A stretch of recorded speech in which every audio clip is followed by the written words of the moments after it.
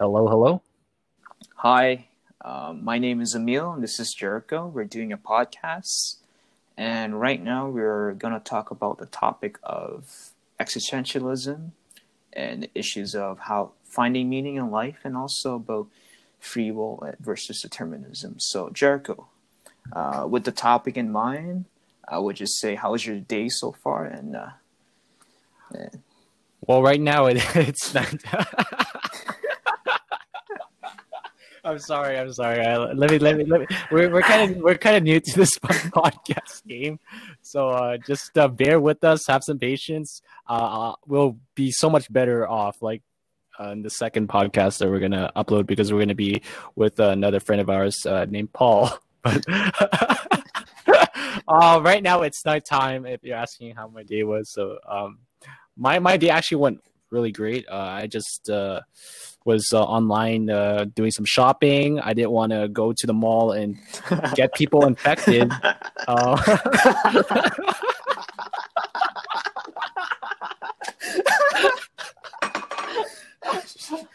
We apologize for Sorry. I'm sorry. Okay. It's not like we're gonna for sure publish this podcast because we're gonna listen to it again, but we're gonna continue. Yeah, Emil, like he said, we're gonna be talking about determinism and free will and what are our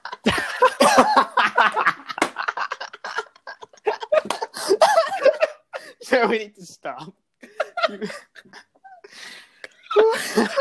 oh my god, bro, we can't take it seriously.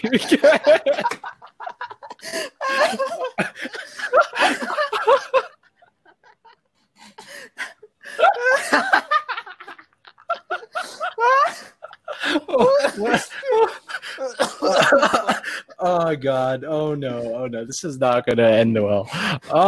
Yeah, so Emil, what is your thoughts on determinism and free will? Okay, I have to take it seriously. Okay. Yeah. So we're just Come on, we're waiting. oh well the issues of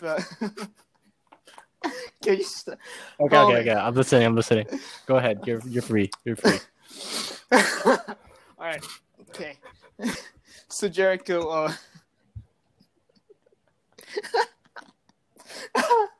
okay. It's okay. You got this. You can do it. So the issues of free will and determinism. Can you stop laughing? It's infectious, man. Okay. Go. All right. Go. So the issues of free will and determinism has always been a debate for centuries now. And I'm just going to say that we're not academics here. We're not academics. We're just we're two guys. Oh, please stop, man. I'm gonna You're doing good though. You're getting somewhere. Okay. All right. Okay.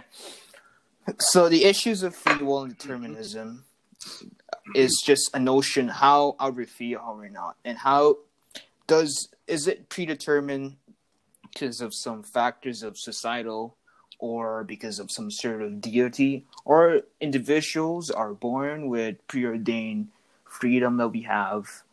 What's your thoughts, Jericho, and where do you stand in this debate? For me, I've always been a believer in free will because growing up, I was kind of theist, and in the theist worldview, we believe that we can choose between good and evil, but my idea of free will is not the same as it once before. I just believe free will in the sense of existentialism, where it talks about how we have the freedom to choose whatever action we're going to take, and that's where we find true freedom and meaning in our lives. And I think the idea of determinism is somewhat bad for us as human beings, because if we are led to believe that we are determined by everything in life, that we are not in control of our brain, we're not in control of our impulses, I always think about how we humans can actually resist. We have the ability to resist our impulses. For example, if you're watching, let's say, pornography, we know as men we are inclined to, have a sexual gratification from pixels on the screen, and it's hard to control. We feel that urge every single day, especially with men with higher sex drives. Men with higher sex drives will have a harder time to resist their instincts because dopamine is such a big drug that it can affect the way we think, the way we judge. But some people actually have the ability to say, no, I don't want to watch that today. I want to do something else. And that's why I firmly believe that free will makes the most sense to me. And if people disagree, that's fine. But everyone has their own say on the matter. And I would just like to hear your thoughts, Emil, on free will and determinism. Well, I mean, in the same conclusion, same opinion, is that I don't believe that chemicals could preordain how we're going to make our decisions in the future. Mm-hmm. I also don't believe that factors of your birth or factors of your class and wealth will predetermine how you're going to be in the future. A poor individual could be born with a very poor with just lack of any educational, any economic opportunity. Right. But if he's determined to himself to find a better life, but also determined to work hard and find a good education and eventually get a degree, or at least get a job that is high paying, but also eventually become successful, that's his free will. That's also the idea that from other academics or other scientists have concluded that sometimes we can't have this opinion that the criminals that were in there, that were caught, should be treated with more dignity. I'm not saying we should be have a more harsher treatment of them. No, all I'm saying is that because they were born in a poorer class, they will become more criminal. I don't believe the idea that if you're born in a poor environment, you're going to become more of a criminal yourself. The individual has the free will to find himself in there. So that's the idea, and also we also have to conclude that free will, as what Jericho said, is that it's not just based on finding some sense of pleasure, but also finding a duty, or at least a sense of discipline. And that's free will. Not watching, or at least not following what your mind is telling you to do because out of pleasure is a free will. Free will, it doesn't mean it has to be good. It means you're actually defying what your brain is telling you, or what the chemical wants you to do, like dopamine and all of that. So I do believe that free will does exist, and also there's also a negative outlook if things are all predetermined. Do you think that if you're poor, or at least you're not making enough money, or you're not successful in life, is it do you make an excuse by saying it's predetermined? That all your fault happened because I was poor and I was born in a poor environment. That means I'm going to remain that way. I don't believe so. And individuals are not meant to be, should not be shackled by negative, by those negative thoughts, by saying that we are all predetermined in the future. No, I believe that individuals I could walk into a dark cave and be a light and could see the light of the tunnel and escape that sense of dreadness of being trapped and being forever alone. No, I believe that we could step out of the light and find freedom there. Yeah, well, there's also people who actually believe in free will and determinism, which is called compatibilism. So for people who are stuck in poverty and they want to change their lives, yes, I do believe they have that freedom to make a change, but I don't necessarily believe that, when they think, oh, I can do anything I want to be a millionaire because I have the free will to choose to be a millionaire. No, like we have free will, but not to the extent where it's just like everything in life we can choose to be. It's just like it's limited options. We have a lot of limited options available. For example, someone in a third world country, they don't have, let's say they don't have the money for education. So their limited option is to either, like try to find a way to make money. While for us in the first world country, we're just like, which school do I apply to? Right. All of our choices are different in a sense. And I just think that I think about people who have like mental difficulties, just like or disabilities, people with let's say autism or Down syndrome. Do you think they would have the same level of free will as to say to people who have a healthy functioning brain, people who are not mentally disabled like them? Well, I'm just saying that just normal individuals. Okay, if we're talking about normal individuals, right? We could just say about there's a sense of free will there. So the idea of people with autism as having any free will, that's debatable. They do. I can conclude they could still make their own free decisions. They could still decide this or that. Of course, there may be limitations, as what you say, but it doesn't stop them from doing what they want or what they don't want to do. They still have emotions. They still have things they want to do. So I don't buy the idea that all people with autism is monolithic and that their decisions are predetermined. I don't believe that.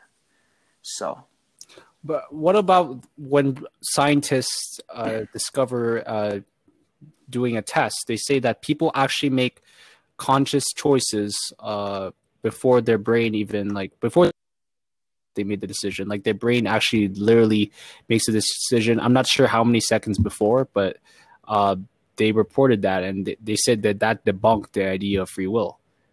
How do you feel about that? But they're not counting on other ideas or how we make some of our decisions. Why do we fall in love? Why is this? Why is this individual attractive and why they're not? Maybe that's chemical, but also sometimes some of our actions are irrational, and that could conclude free will also. And I believe that science is great, but but human beings are also unpredictable. If you're saying that all human beings could be predicted and predetermined, then we can predict where the future is going or how this individual is going to conclude himself into. No, we can't do that because people change their minds, people change, and individuals are unpredictable. It's irrational. Sometimes free will doesn't mean we're rational beings because sometimes we act on irrational thoughts. And we act sometimes we do decide decisions that are not predictable. And science is great, yes, but I don't think scientists could predetermine all of our decisions. If they do, then humanity would been. If humanity prefers peace, then there would not have been 20 centuries of conflicts. But they don't determine that because human beings and nations are different. They act differently. They have their own things, so they have their own thoughts. So we can't just predict that. What about when people, let's say, have a specific flavor they like? Maybe for me, I like chocolate, and you like vanilla. Did I really consciously make that decision to say I like chocolate? But that means that I already. You made an assumption I like vanilla. Okay. No, just for an example. Maybe you like chocolate. Do you like chocolate? We could switch it around if you want. If that matters. Who doesn't like chocolate? Who doesn't like chocolate, right? But when we're talking about that, when people have specific colors that they favorite, I like blue. Maybe you like something else. What do you make of that? Or is that a free choice that we have inside of us? Because I definitely didn't make that choice to say, oh, I love the flavored chocolate. Why do other people like vanilla? I could just say, why don't you love watching some shows? I could just say, why don't you love this? I know all people are different, but doesn't mean we can't like the same thing. So, but don't you think our choices could be more of an illusion per se? Like we think that we're making the decision, but it's just our personality. Like we make choices based on our likes and dislikes. Like maybe I like BBW and you like not be.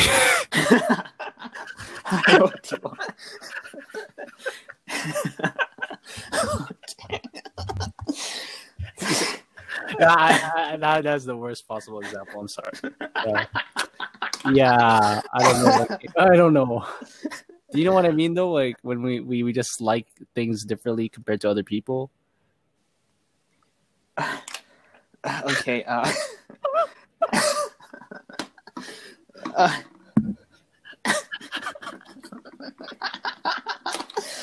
Oh God. You just want to move on to the next topic before this gets out of hand? We can move on. Let's talk about our favorite philosophers. Okay. Who wants to go first, you or me? I would like to go first. My favorite philosopher will be Cicero. Okay. I could just say his background. Cicero is a known scholar during the Great Republic, but also he's a known Roman politician. He was a consul. He was also a lawyer. Mm-hmm. So he's a renowned good speaker. And for Cicero, within his background, his most important for him, he thinks that his most important legacy is his political legacy. But looking back, it's not that. I love Cicero and I love his politics, but I think what the most influential thing is his teachings on friendship and his views on finding happiness in there. And he concluded that being close to our friends actually is the main reason why we become more happy. It's not because of maybe pleasure or all this, but we're the most happiest is when we're close to our friends, and that is that is very close to the opinion of Epictetus that the only way we become happy is when we take out anything that makes us unhappy, and the most happiest we can get is having friends, but also not finding any stress in life. And I do believe that Cicero has that legacy of helping individuals not only to be happy, but also telling the opinion that friendship is the most important thing, and finding the proper friends is gonna make you is the most important thing you can do in life. So, what do you say to people who actually don't have friends or they have a hard time making friends?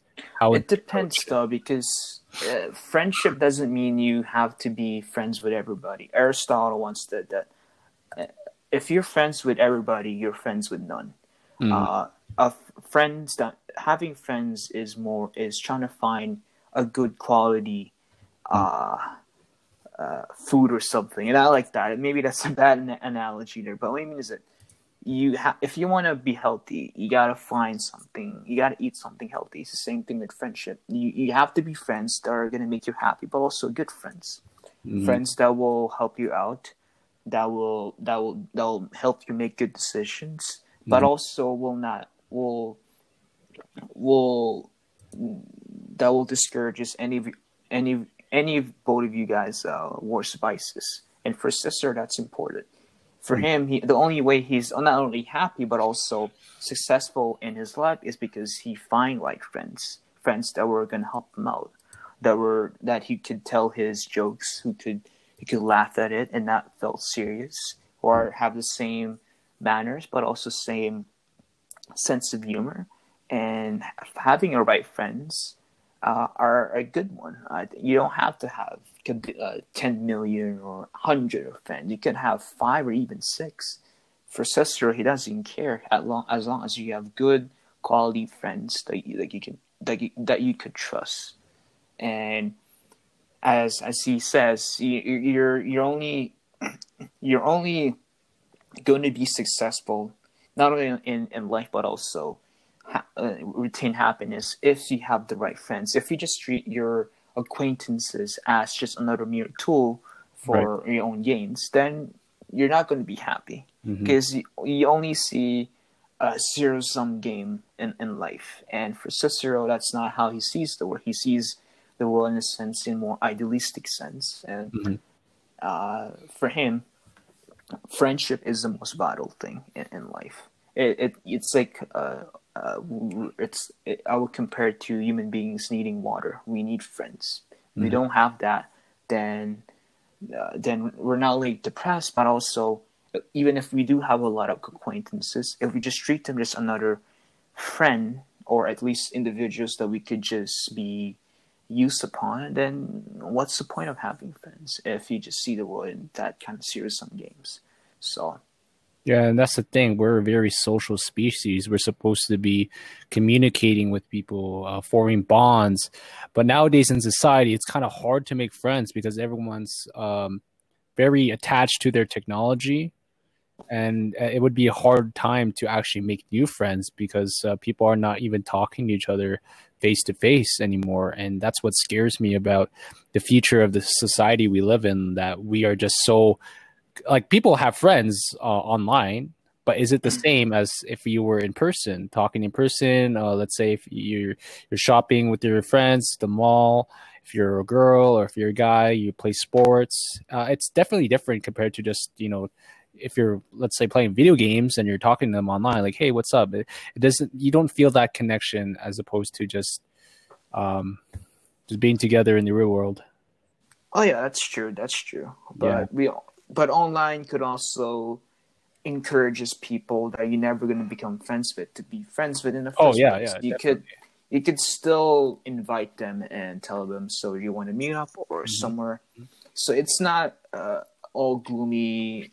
I understand what your opinion is, that there are legitimate concern that we're too attached to our phones and too attached to social networking, to social media, that we're tend to be blinded and we lost the simple things in life.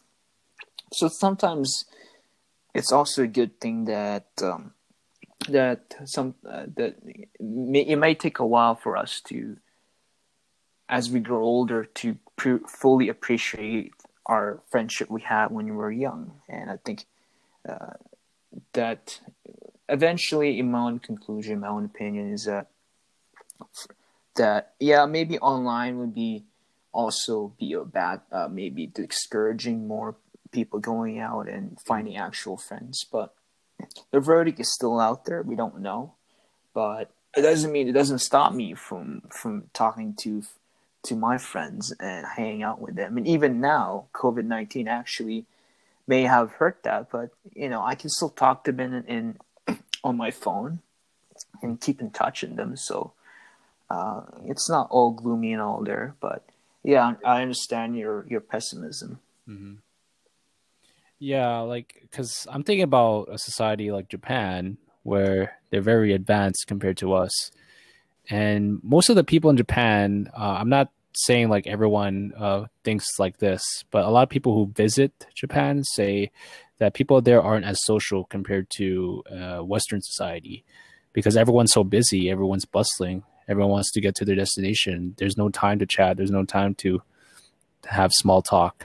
And it's actually more depressing when you know about that. And, people want to visit Japan because they see it as, one of the greatest places on earth.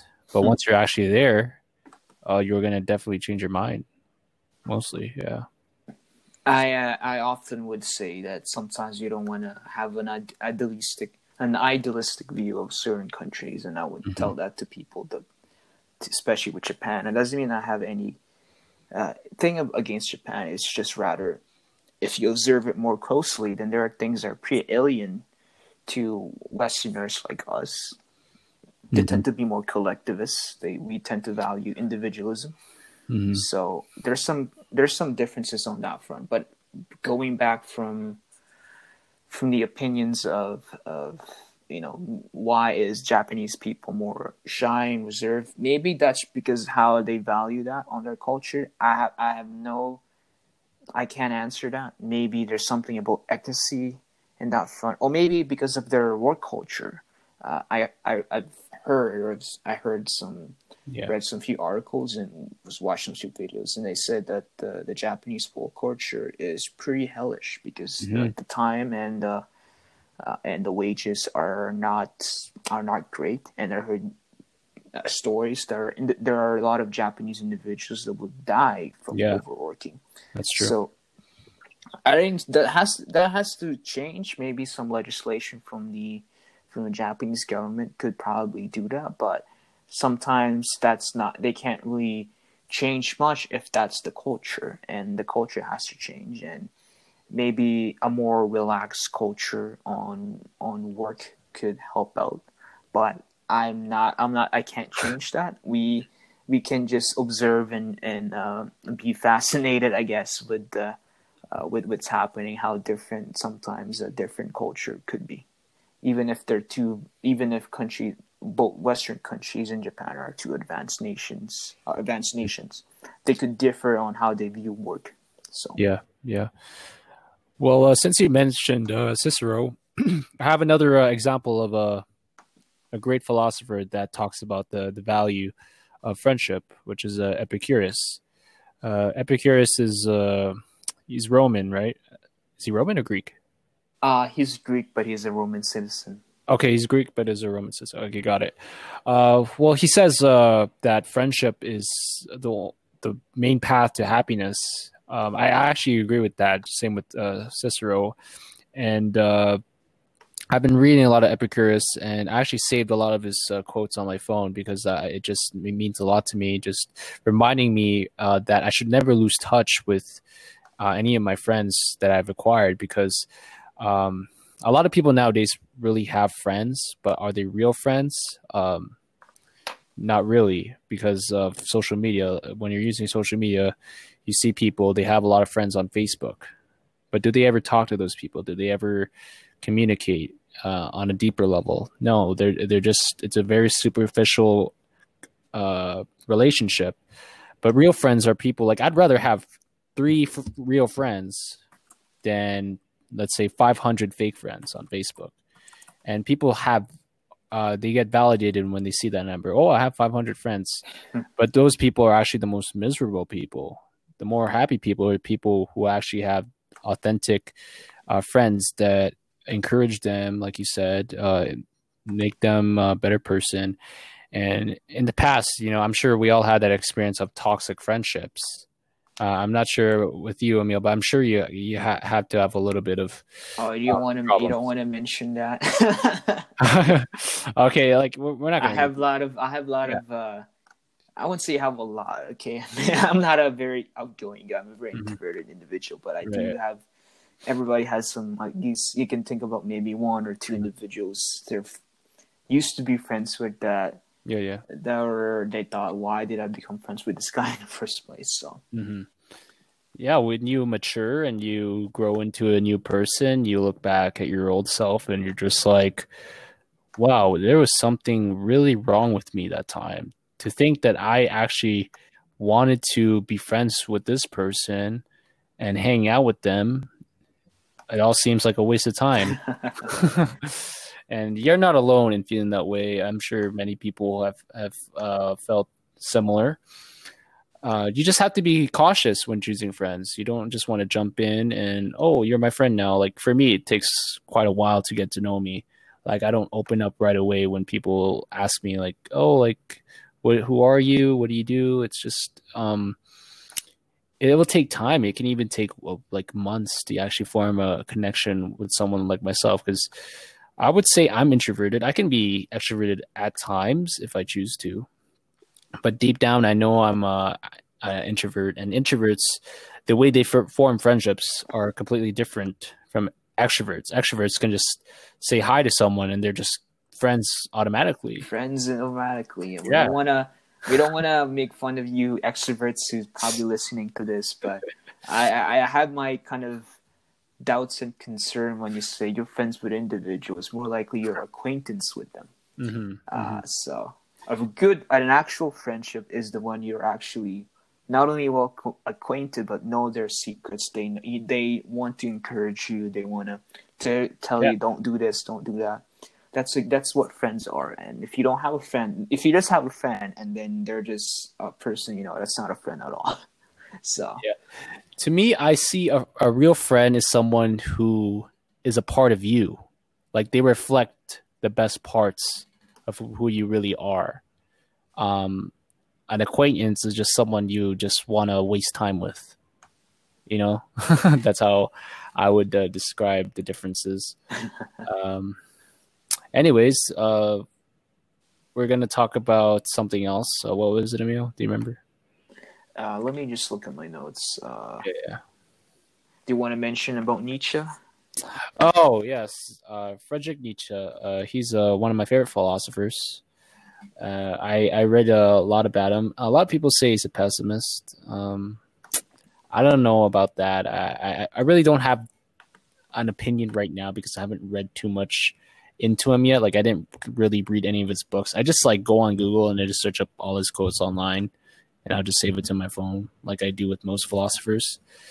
But with Nietzsche, I like his perspective on what is what is the human drive, and he says it's the human drive is the will to power. We all want to seek power. We all want to dominate. We all want to be the best versions of ourselves. I'm just curious, Emil, and what you think about the notion of the will to power as opposed to other philosophers who say life is the will to meaning and the will to pleasure.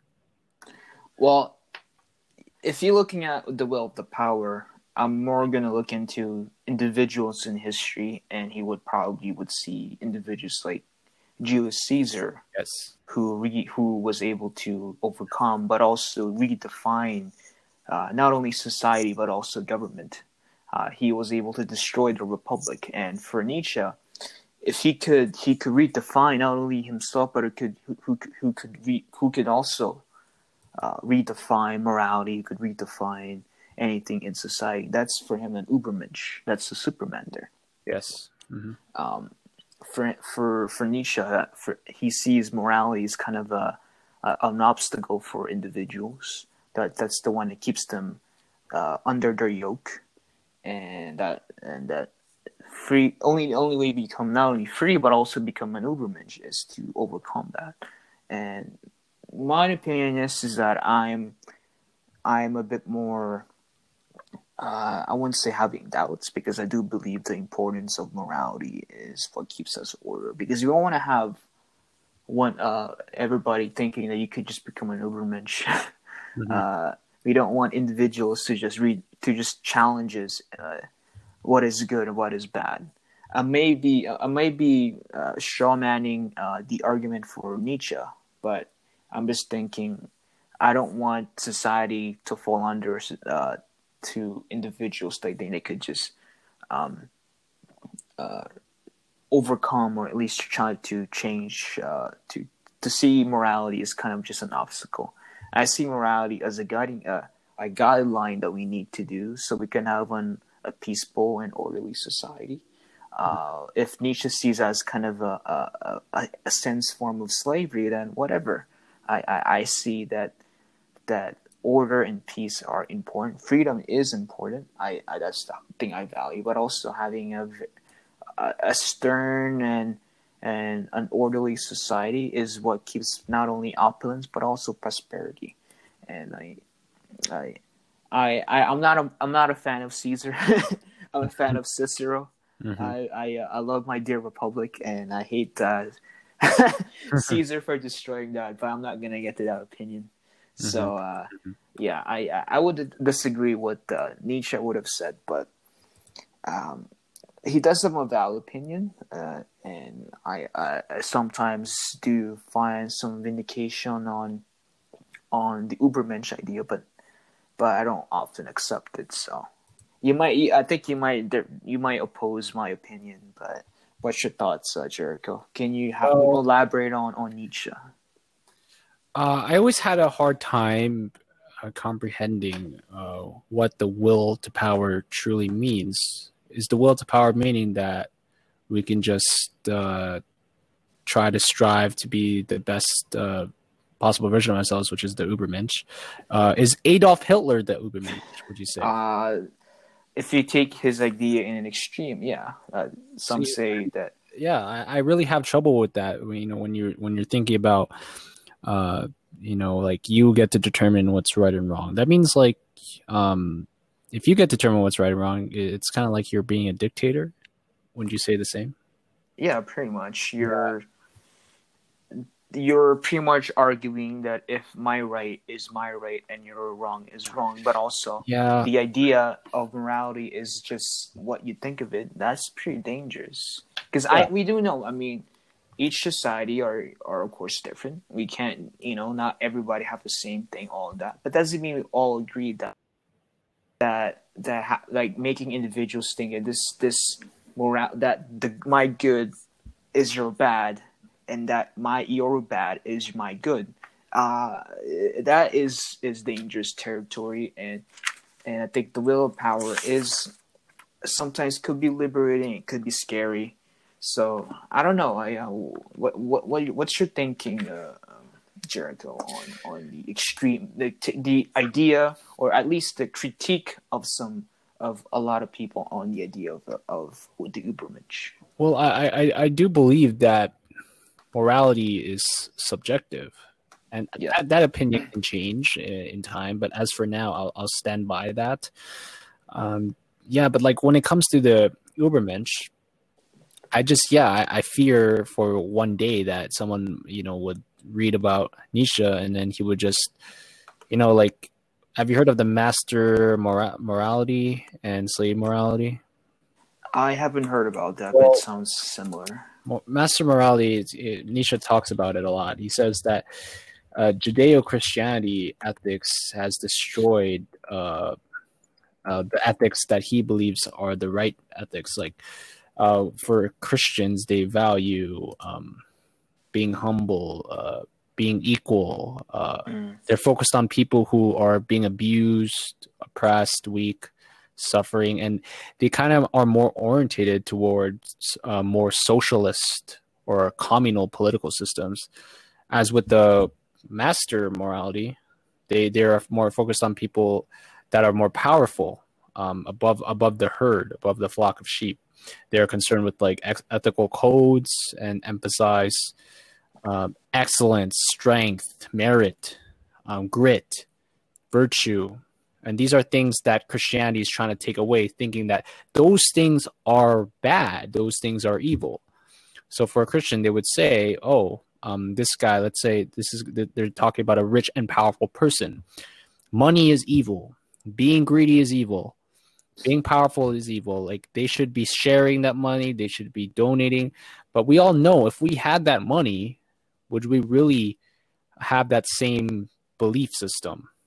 If we were in that position, I would think it was more of a pull and a push. Mm-hmm. It's just trying to. I think Nietzsche was getting in there, but it's more of a line that do you want individuals that do have things that they have in life to keep it for themselves, or would you rather have the masses to share it? It's rather just a pull and push. It's the same doctrine with Christianity, the same doctrine with others. It's that how do you want to keep.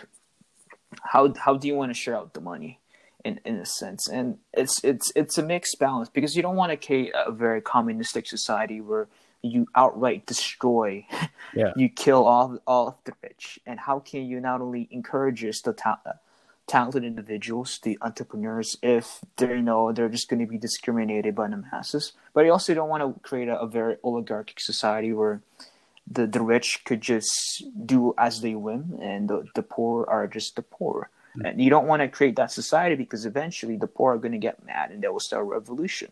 It's finding a right balance that hopefully would create a more stable society. Nietzsche, this is what my issue is that morality the issues of Christianity here and there. But sometimes it's more of a balance, really. You don't want to.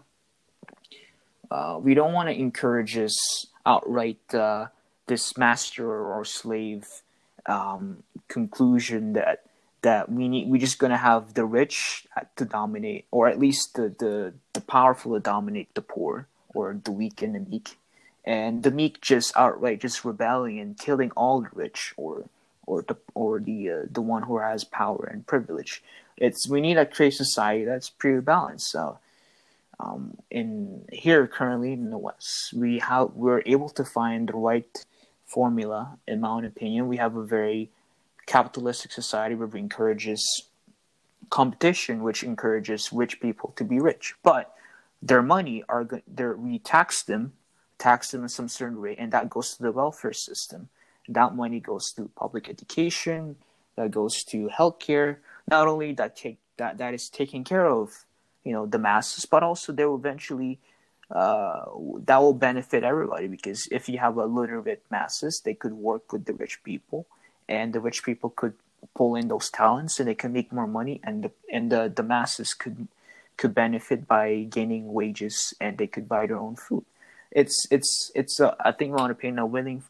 It's what you call a selfish altruism. That's what I would say. A selfish altruism, where maybe the rich are making a lot of money, but eventually they're going to be taxed, and that money will go to the public sector, the public system, and the rich would benefit, and the privileged are going to benefit, because they can tap in those talented, skilled people, and the talented, skilled people will work for them, and they'll gain better product, better phones and all this.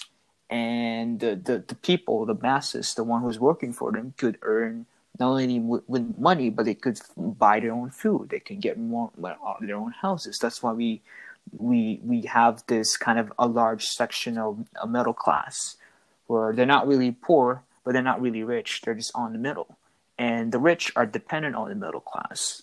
We don't want to create a society where it's just outright zero-sum game, where the rich can just do whatever they want. They can just outright discriminate against the poor. That's not a good winning formula, and you can create a revolution. That's how I kind of want to critique Nietzsche. So, but I would like to ask you, like, your opinion on whether or not pride, power, ambition, things like that are associated with the master morality. Do you think that those are harmful for people to believe in that sort of system of morality compared to the slave morality?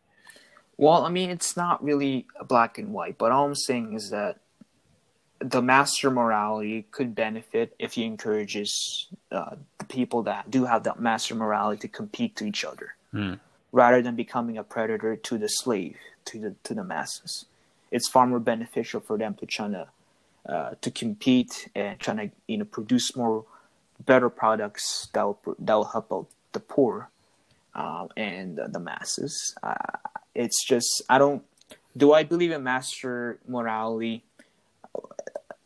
Everybody does believe that we encourage merit, and we encourage people to succeed, but nobody wants to create a society where we see a bunch of oligarchs discriminating against the poor. I don't see it as a benefit. So I don't know if I'm saying the right answers here. I could be wrong. You could kind of critique what I'm saying, but that's how I see it. So, well, like, because many people really say that having an ego is bad, being prideful is bad. You have to be humble when you are successful in life, when you make a lot of money. You shouldn't be too greedy with your money, but we all know a lot of rich people are greedy with their money. We know Jeff Bezos has enough money to actually cure homelessness, but we all know that that money is used for other purposes that we don't know of. So I don't know, like, because if I were to say that I would believe in the slave morality, it's more like they say it's like for the weak-willed people who have no will to get better in life, to be better in life. They would be okay. Like, for example, in Christianity, say the meek are the ones who inherit the earth. The meek are the ones who go to heaven. Blessed are the meek. And he says you can't worship money, you can only worship God. And when you have that sort of mindset, it's just like if you were in a poor situation, you would just accept it. You wouldn't want to get better at it. You would just say, oh, I'm just thankful for everything. And that evil people, like, they shouldn't be respected. Like, but if you just say to yourself, hey, I think these people with a lot of money, I can strive to be like them too. If I use my will to power, I could achieve what they have if I change sort of my mindset and not think that, wanting more money is necessarily a bad thing, because of course everyone wants more money. Everyone wants to possess the most possessions in life. They want to pursue, they want to be the best. And isn't that like how we are every day in our lives? We all want to be better than someone else. We always compare each other. Don't you think that's how we work as human beings? I mean, there's nothing bad about having that master mentality of trying to compete to one another. Mm-hmm. You create that are actually good when individuals are trying to outmaneuver one another. You just gotta be careful what kind of system or how do you encourage that though, in some form or the other, because you don't want to destroy it. Yeah, we don't want to destroy that kind of animalistic nature of trying to dominate the other, but we don't want to outright eliminate that, because the meek, but the meek is also trying to are also trying to become the main sovereign, and also trying to discourage any of the strong to destroy them, or trying to be a predator against them. So it's all, if you look at it from a different perspective, you can just say the meek is also are as predatory as the strong. They could also, if they also want to discourage the people, they also want to gain more power and leverage. So it's all part of human nature. I think we're becoming more pessimistic how we're looking at human nature itself, but I think we all see it as all a game, all of that. So, do you think life is a game? I mean, I would say life is all out the game, but I mean, if you don't play the game right, sometimes you're gonna get bullied, you're gonna get trampled upon. So sometimes knowing to defend yourself, knowing how the game is played is gonna protect you in some form. The meek should know how the wicked uses their tools and defend themselves. Doesn't mean the meek has to be the wicked, but the meek just know how the wicked perform themselves, how they act and how they think, how they use. I know this is not Nietzsche, but I would just think about how Machiavelli, the political philosopher, would think, is that that individuals are naturally evil, and that we are predetermined to try and outcompete each other. So it's important for the meek to learn how the wicked perform and how they think. And a lot of people think that the reason why Machiavelli wrote the book The Prince, it's not because of how he's trying to apply for a job for this Dutch, but rather he's trying to expose the fault of the aristocrats, the wealthy bankers, of how they act and how they pursue, so they could educate the actual common masses. Mm-hmm. That this is how they act, and you should know how to defend yourself. It's kind of a manual for common people to say this is how they this is how the game is being played. So, yeah, I don't know too much about Cicero and all these other philosophers, but I would love to get to know them more. Do you have any books that you can suggest to me and the audience on what? Well, I would recommend to read the Good Life on the Good Life by Cicero. It's it's published by Penguin. Okay. It's just the title of the book because the translator decided to put all 5 books that Cicero wrote on more philosophical perspective, not political, on that one book. So he talks about how, of course, the importance of friendship, but also the importance of finding meaning on debt. How can we find how can we become a good orator? Because Cicero was an orator himself. So if you want to become a good public speaker, Cicero will be a good one. And also, he talks about how the rational forces of the universe. He believes that the gods or the Greek or Roman gods are not the only one who's predetermined how we're going to believe in things and how all things in nature are predetermined, but rather it's humanity or the rationality that should be your guiding. So Cicero is a first humanist, you can say. And the other book I would recommend, it's more of political theory, but he wrote on the Republic and on the law. The first book, he defines the best political institution. He believes what kind of best political government they should have, what makes a republic work. And then the second book is he defines what is natural law. Natural law for him believes this is like the founding basis this is like their actual law in nature. This is how it is. And there are the human law. They're written on the Constitution of some form. So Cicero is not only a good scholar, but he's also a friend to lawyers in the future, even for me. Mm-hmm, mm-hmm. Yeah, I'm currently reading about Cicero now, and I'm on this page. It's called Cicero's Laelius de Amicitia. So that's Laelius on friendship, and it's just giving me a summary of what his thoughts on friendship were. And it's talking about Laelius and Scipio. Do you know Scipio? Oh, Scipio, that's the name of a Roman general. Scipio Africanus. He admired that Roman general. So, what about Laelius though? Laelius, I think that's one of his friends.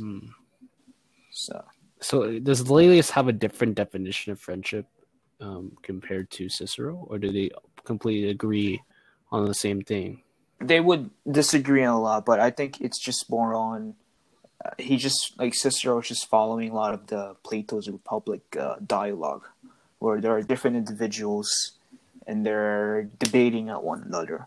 And Cicero didn't really use himself, so he used Scipio as one of his mouthpiece, I guess you can say, and he would use him as saying this is what Scipio would have said, and this is what he would have agreed upon. It's the same thing with Plato and Socrates. So. You can kind of take the grain of salt about the perspective each individual is saying, not because they're wrong, it's because I don't know if this is how those individuals perceive themselves into, but his ideas are still valid. His ideas on friendship still is so. Okay. Well, I'll try to read more about him when I have the time, and I hope the audience learned a lot from tonight's podcast. We talked about a lot of things from free will, determinism, Nietzsche, and other famous philosophers like Cicero. Is there anything else that you would want to talk about? This is going to be like a random topic. We'll just talk with whatever is on our minds. If you have anything on your mind that you'd like to say, feel free to say it right now. I'm good. I think the topic has been our podcast has been been fun. I think learning about Nietzsche and his views on Übermensch is something else. I disagree what Nietzsche would have said. This is just for me, but I used to admire Nietzsche. Maybe something happened to me. Maybe I need to kind of read him again too, so I can at least appreciate him. But Nietzsche is a very influential Western philosopher, and I think anything that is related with philosophy is a fun topic. So it is. Me and Emil deeply love philosophy, and there's going to be more to talk about on the next podcast, and hopefully we'll get our friend Paul to join in and give us his thoughts on different philosophical topics. And we just appreciate you guys for listening to this podcast. We had a great time in the beginning. I'm sorry if we laughed a bit for a few minutes, but we'll try to maintain our composure and take our podcast game more seriously. It's going to be a process for us to get better at this. We have just started. This is actually our first episode, if you didn't know. And we actually made a draft even before, but we discarded it because we know that it wasn't just ready for publishing. But I think, Emil, that we are very comfortable and confident about this podcast. Would you say the same, Emil? Yeah, I think he's going to have some rough patches. There's going to be a lot of some ditches in the road, but we're hopefully going to find a smooth highway ahead, and hopefully things are going to be more better next time. So, and no doubt it will be. So that's everything for tonight. We'll get going, and we'll see you guys in the next one. Peace out. Peace.